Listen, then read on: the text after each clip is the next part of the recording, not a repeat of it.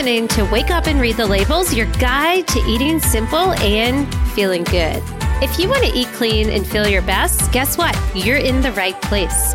Each week, we talk about ingredients that may be holding you back from feeling your best.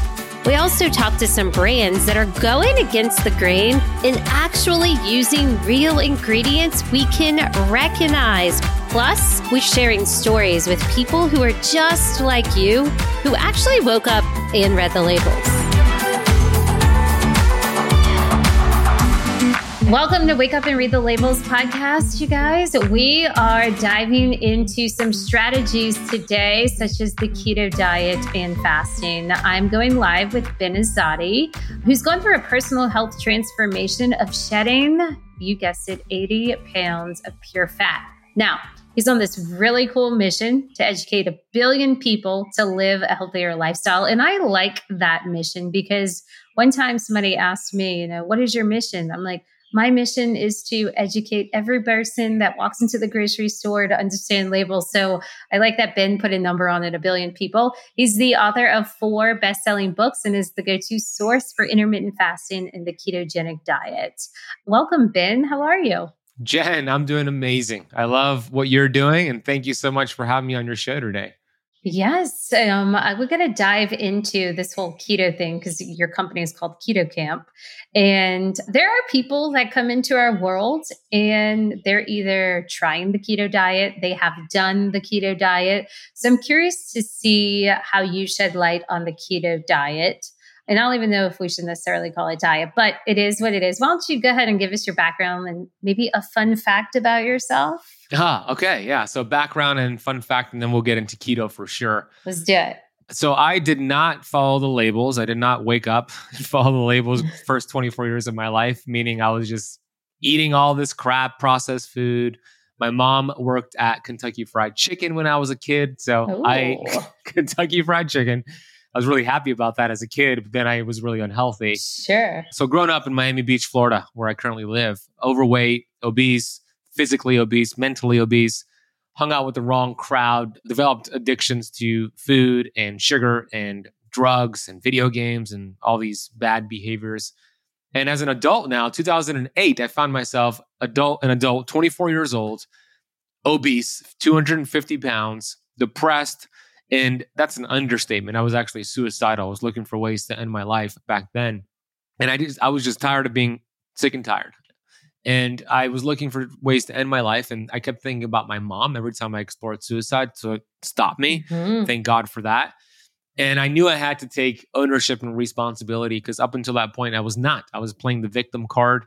I was blaming everybody, my genetics, my slow metabolism, my enabling family members, whatever it was, I was blaming. But the cool thing about taking ownership is that you no longer are the victim of your history. You now become the victor of your destiny. That's exactly what I did.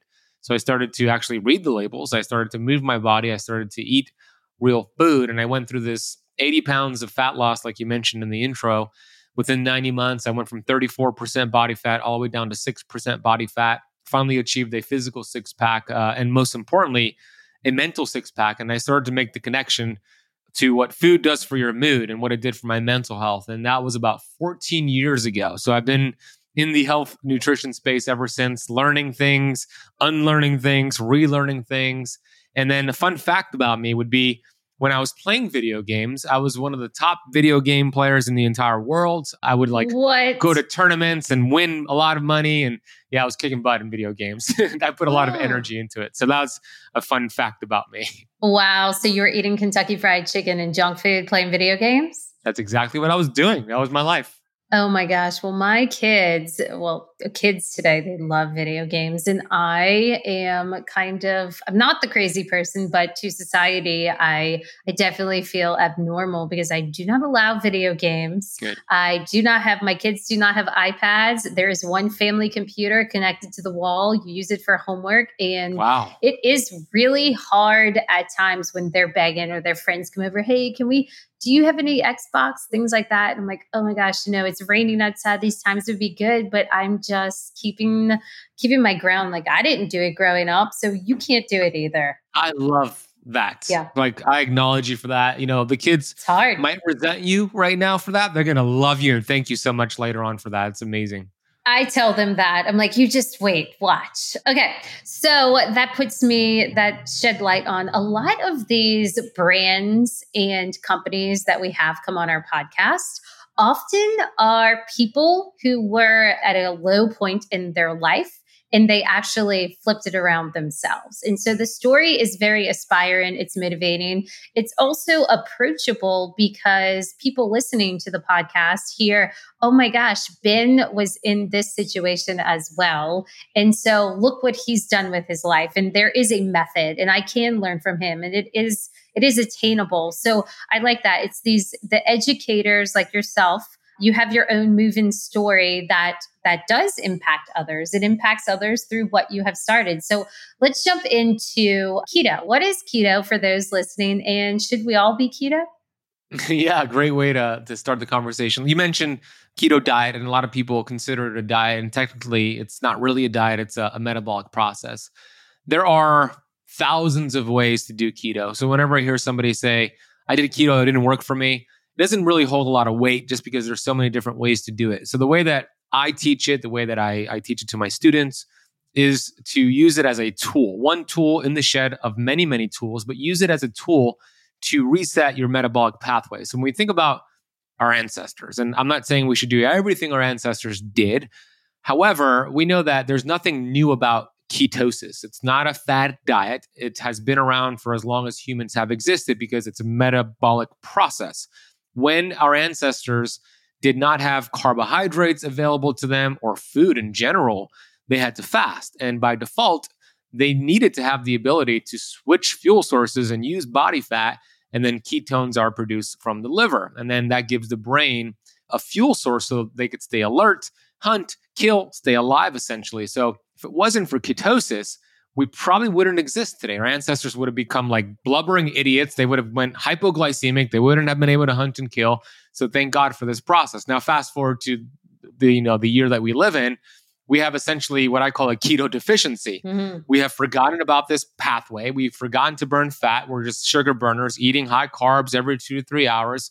And now we take this beautiful body that's primed to burn fat at times, and it's only burning sugar, and it's aging people faster, and it's the cause of type 2 diabetes, insulin resistance, et cetera. So what I'm doing is educating people on this pathway, this metabolic pathway of burning fat, and teaching them to flex in and out. We don't teach it as a dogmatic approach that you have to do keto forever. We teach it as a tool to go in and out, and that's the way that we view it. Yeah. Do you know who came up with the idea of eating 3 meals a day and snacks for kids are important? Like, how do you feel about that stuff?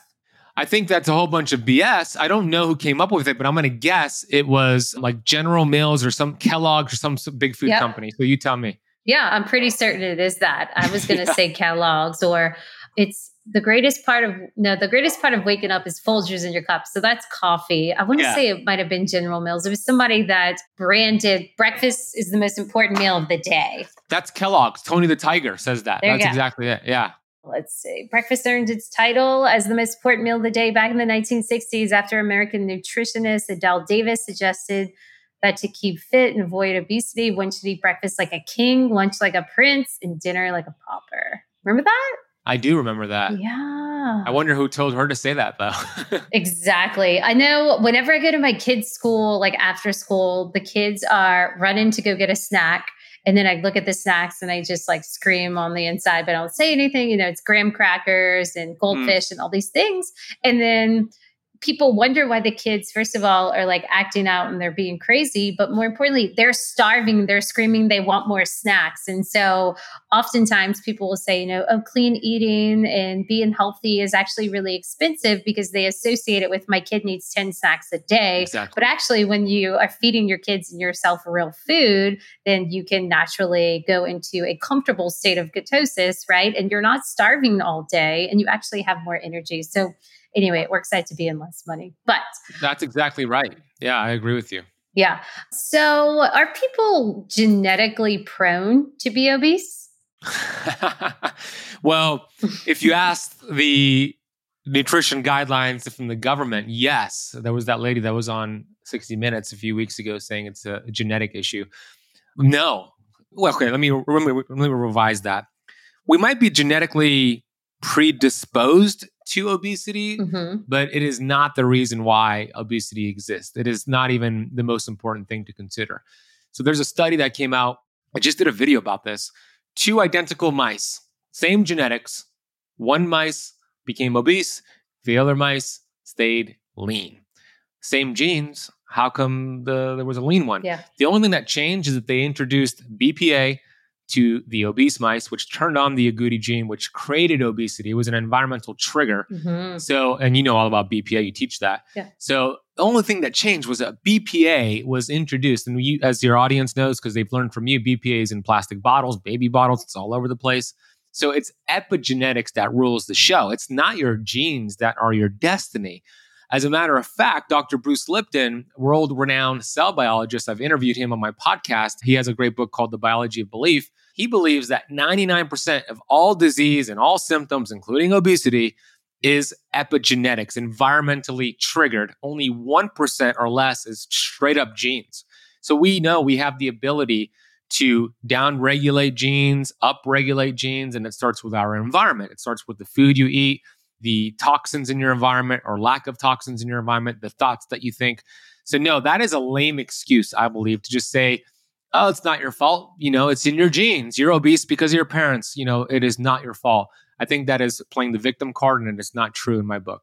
Yeah, how your genes react to toxins and being aware of where those toxins are coming from. Yep. Okay, so I want to learn your way of whether it's keto camp or how do you teach keto? How does one acknowledge listening, okay, this is right for me, and some ways to start? Yeah, so the first thing is most people do need this process of ketosis. And I say that because there was a study that came out, at least in America, there was a study that came out in the 2018, University of North Carolina, Chapel Hill. 10-year study, over 8,000 people in the study looking at, the goal was to determine how healthy or how unhealthy is the American population. And they looked at different metrics, blood pressure, are they on medication, off medication, A1C, et cetera, BMI. And they determined at the end of the study that 88% of American adults are metabolically unhealthy. 88%. And then COVID happened, you know that's in the 90s now. Yep. They have a keto deficiency. They're sugar burners, these individuals. So the first step to answer your question is to get them from burning sugar to burning fat. And it's really easily done. I could achieve that in 14 days for most people. We just gradually decrease their carbohydrates to eventually get their total carbs under 50 grams for the day total. And at the same time, we're bumping up their healthy fat and protein and keeping their electrolytes up as well. Because as you lower carbs, you lower insulin, and the kidneys go through this diuretic process where you dump a lot of extra water weight, which is great, but you also lose a lot of electrolytes. So you keep the sea salt electrolytes up. And then in 14 days, they're burning fat instead of sugar. They're in ketosis. And then we start doing some more advanced strategies, but that is the first step. Okay, good to know. So I actually have a video inside of my course that talks about when you do switch to a clean eating journey, you are by default taking in, I don't say less of the carbs, but you're basically taking in less of those flours, the bleached flours, the unbleached flour, the whole wheat, all that, and the preservatives. And so normally your body's holding on to all this water weight and it's starving. And it's like, I got to save these things, right? And so when you're dumping that thing out, that's why a lot of people can lose a lot of weight in the beginning because their body is getting rid of that water weight, that inflammation, and they can feel kind of like that keto flu-like symptoms, right? That's exactly what's happening, right? And people think it's a issue with keto, like it's a negative thing towards keto, but it's really carbohydrate withdrawal symptoms or getting rid of these processed food withdrawal symptoms. It's just part of the process. So keeping the electrolytes up is the key there. Yeah. And would you agree that the more symptoms you have, like the worse that keto flu feeling that you get means the more you actually need this? Absolutely. Yeah. It's also a signal that you have a lot of toxicity in your fat cells because your body's going to dump a lot of toxins when you start utilizing fat. Your body cannot burn toxins, but it can burn fat. So as you start to shrink fat cells and dump that into the bloodstream, toxins go with it, and then you get symptoms. So that's a sign that you're very toxic. Okay. How do you also feel about, like, you said cut carbs, get to 50 grams of carbs a day. How I would say it is, hey, stop eating that bread that's promoting inflammation, and eat bread that doesn't. So eating bread made from almond flour, cassava flour, which is all naturally gluten-free, or finding a tortilla made from jicama, which is a root vegetable, or cauliflower. How do you feel about that? All those are terrific options. So much better than Okay. the crap out there, the wheat bread, the white bread. So absolutely. Personally, I don't do well with almond flour or almonds just because of the oxalate load. So I would lean towards more like the jicama or the cassava. But yeah, I think all those are good options. Are you pro or against a vegan diet? I'm for every diet, short term, not long term. Every diet. Okay. Is vegan healthy? Short term, absolutely. Short term. Can be. Is it to, like, why? Is that to trick your body? Yeah, in a sense. Like, what would be advantageous about that? It forces your body to adapt. So that actually could be a stressor, but we know that stress is not necessarily bad as long as your body adapts. Stress could only become bad when your body does not adapt. So when you start to, let's say it's vegan. Let's say I'm going to do 30 days of a plant-based diet, which could be a good idea for some people. You start to introduce all of these plants that have plant toxins and these, tannins, polyphenols, and oxalates, lectins, et cetera, nightshades. You might think it's a bad thing, but it could stress your gut to create more diversity. But the problem is this: people do it too long, and then all of a sudden they're adapting, getting stronger and healthier, more diversity, and then they're no longer adapting and the benefits go away. So long term, absolutely, I do not think it's healthy. Vegan, keto, carnivore. Short term, I think the variation has a place, and that's pretty much what our ancestors did. Sometimes they were vegan, sometimes they were keto, sometimes they were carnivore. It's the variation where the magic happens, because to your point, it creates adaptation, where it creates your body, it creates more diversity in your gut, and it stresses the mitochondria as well to adapt, which is a good thing short term. Okay. So when you're teaching someone how to get into ketosis through the keto camp, you said you can get those results in 2 weeks. How do you guide them, and where do you guide them on what is the best diet or the best, way they should be eating? Is that something you do, or is it just do whatever you want, get yourself in ketosis? Definitely not that, but a lot of people do teach it that way, unfortunately. I developed something called a Keto Camp Blueprint, where it has a guide of, okay, here are the approved proteins, fats, and carbs. Here are the non-approved ones. Here are the healthy sweeteners. Here are the unhealthy artificial sweeteners you want to avoid. So it kind of gives them a roadmap. The number one thing, though, that I focus on right off the bat, whether somebody wants me to teach them keto or not, is to avoid vegetable oils and seed oils. And I know you talk a lot about this on your Instagram, and I'm going to share something with you that you're going to love, because I don't think you know about this. But before I get there, I interviewed Dr. Kate Shanahan. She is a medical doctor. She wrote a great book called Deep Nutrition, which is a classic. She was the nutritionist for the Los Angeles Lakers when Kobe Bryant used to play.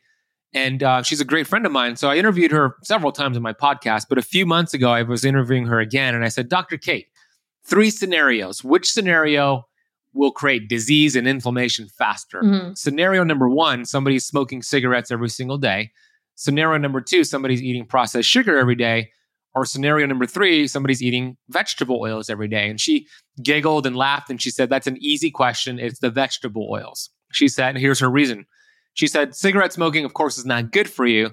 But once you finish the last puff, damage is done. That's not really bioaccumulating in your body, that cigarette smoke. Sugar is not good for you, but you could exercise, you could burn it off, build muscle, and burn off excess glucose. Vegetable oils, linoleic acid, stick around in your body fat for years of the half-life, meaning if you remove them today, 680 days later, half of the vegetable oil will still be in your body fat, creating mitochondrial inflammation. So that's why she believes they're worse than smoking and excess sugar. And I agree with her.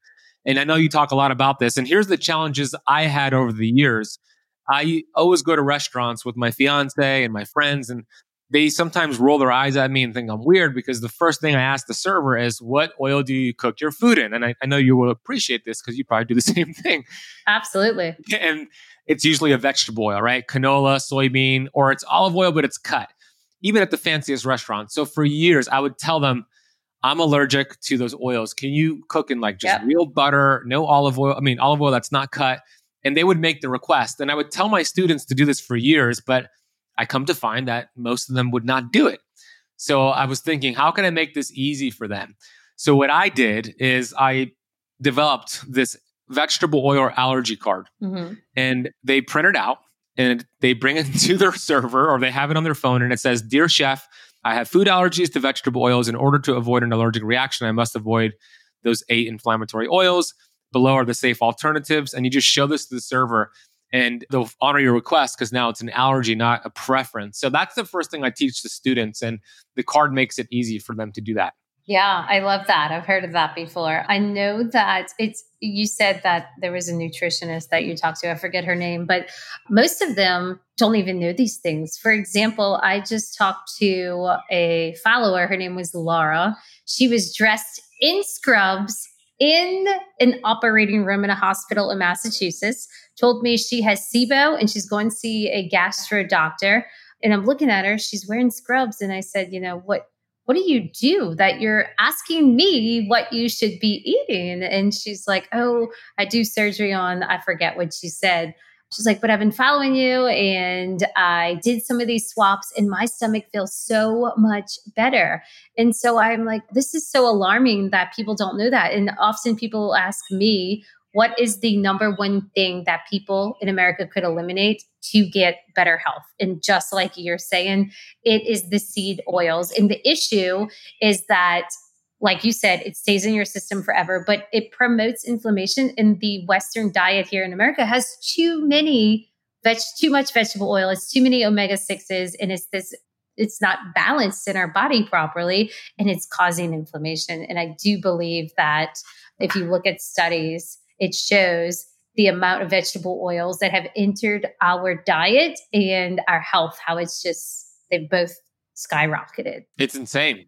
The correlation is wild. It's wild and they're everywhere. You know this, Jen. You go to Whole Foods and you look at their prepared foods in their hot food bar, and you're like, "I want to get some good whole foods. It's going to be healthy." And you look, canola oil, soybean oil, canola oil. Yeah. It's everywhere. So we got to wake up and read the ingredients, read the labels, and make sure that we're avoiding them. Do you know Whole Foods, before they sold to Amazon, it was all extra virgin olive oil. And when Amazon bought it, I saw that, yes, it was an immediate switch. It was like in 1 week, because I did used to this was before I started this company, I would read. And then I realized the switch, and that's when you have to put your Amazon phone number when you're checking out. Like, there were a lot of changes to Whole Foods that we had to adapt to. And one of them being, I would go to the hot bar. I'm like, God darn it, what the heck is going on? Now we have canola oil and everything. It's like, why can't a Brussels sprout just be a Brussels sprout? So anyway. I didn't know that it was Amazon who made that switch. Yep. Even the olive oil bar, right, has olives with canola oil. It's like, why not put olive oil on the olives, please? I know. It's such a bummer. They're like, we got to figure out how to get this profit up and cost down. Okay. Yeah, which works profit-wise. Yep. How do you feel about butter and coffee? Because I know that's kind of you're drinking coffee right now. What are you drinking, Ben? I am drinking coffee. It's still my coffee from the morning. It's kind of late for me to have coffee, but today I kind of drank it slowly. Okay, so are you fasting right now? Besides that, there is some fat in my coffee, but it's not butter. What's in there? I put some MCT oil in there and some collagen. So actually, I'm not fasting. So some collagen powder and some MCT oil. But I'm not opposed to butter in the coffee. Because butter is great. Saturated fat. Our cells love saturated fat. The membrane's made up of saturated fat. But what I have found is that people who want to lose weight and they're putting butter in their coffee, all these fats in their coffee, the body does need to burn that dietary fat before it goes to body fat. So if your goal is to get some weight off, you might want to just have black coffee instead of adding all those fats in. But if you're lean and you just want it for like the taste and the health benefits, I'm all for it. But if somebody's really overweight, I wouldn't recommend they put the butter or fats in their coffee. Okay. Can the butter in the coffee or any fats, can that raise your cholesterol? Probably, but that's a good thing. Yeah. I actually think it's important for most people to raise their cholesterol. The cell membrane is made up of protein, saturated fat, and cholesterol. Cholesterol is essential for our sex hormones. It's essential for the integrity of our cell membrane. I interviewed Dr. Nathan Bryan, who's the world leader in research on nitric oxide. Okay. And I was having dinner with him here in Miami a few months ago, and he was telling me that if a total cholesterol is under 200, it's very dangerous because it blocks the binding of nitric oxide, which actually raises high blood pressure and increases your risk of heart disease. So I'm going to say that again, under 200, not over. He's more concerned if you're under 200. So to answer your question, having more saturated fat in your coffee might raise your total cholesterol, and that's a good thing. And it probably will lower your inflammatory markers, which is a good thing too. Got it. Okay. So let's talk about, I think you dive into liver health a little bit on your social media platform, right? Do you have some warning signs of poor liver health? Yeah, the liver. You talk a lot about the liver. The liver is the soccer mom organ because she does everything for us. Oh, I like that. Yeah, I always call her the. I like all these momisms, like mom helped you here. All right, I'm with it. I'm glad you're digging it, Jen. I'm glad. Yeah. I got to give credit to my colleague, Dr. Klum. He came up with the liver soccer mom thing.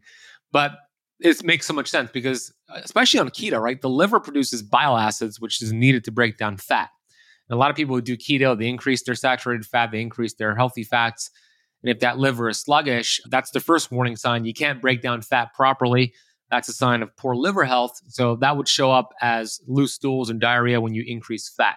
That's a sign of poor liver health. And a lot of people do have poor liver health because they've beat up the liver with processed foods, high carbohydrate foods, toxicity, medication, alcohol, etc. And the liver has to filter all that out. So the first sign is going to be that you can't break down fat properly. Now, what can you do? Bitters, I always say bitter will support the liver. So dandelion greens, arugula, coffee helps with the liver. Lemons, limes, apple cider vinegar, these are all great. You could also use herbs like oregano and thyme. That'll stimulate bile production with the liver. And then if your liver is really sluggish, you might want to do things like coffee enemas. We utilize something called a PC push, which is a phosphatidylcholine. It's a thick fat that you take, and then you take a binder, then it forces the liver to dump bile and it collects toxins. So yeah, the liver is so important, especially as you increase your dietary fat. The most important thing to pay attention to is how well are you doing at breaking down that fat. If you get the loose stools and diarrhea, it's a sign you need some liver support, maybe even some supplementation too. Okay.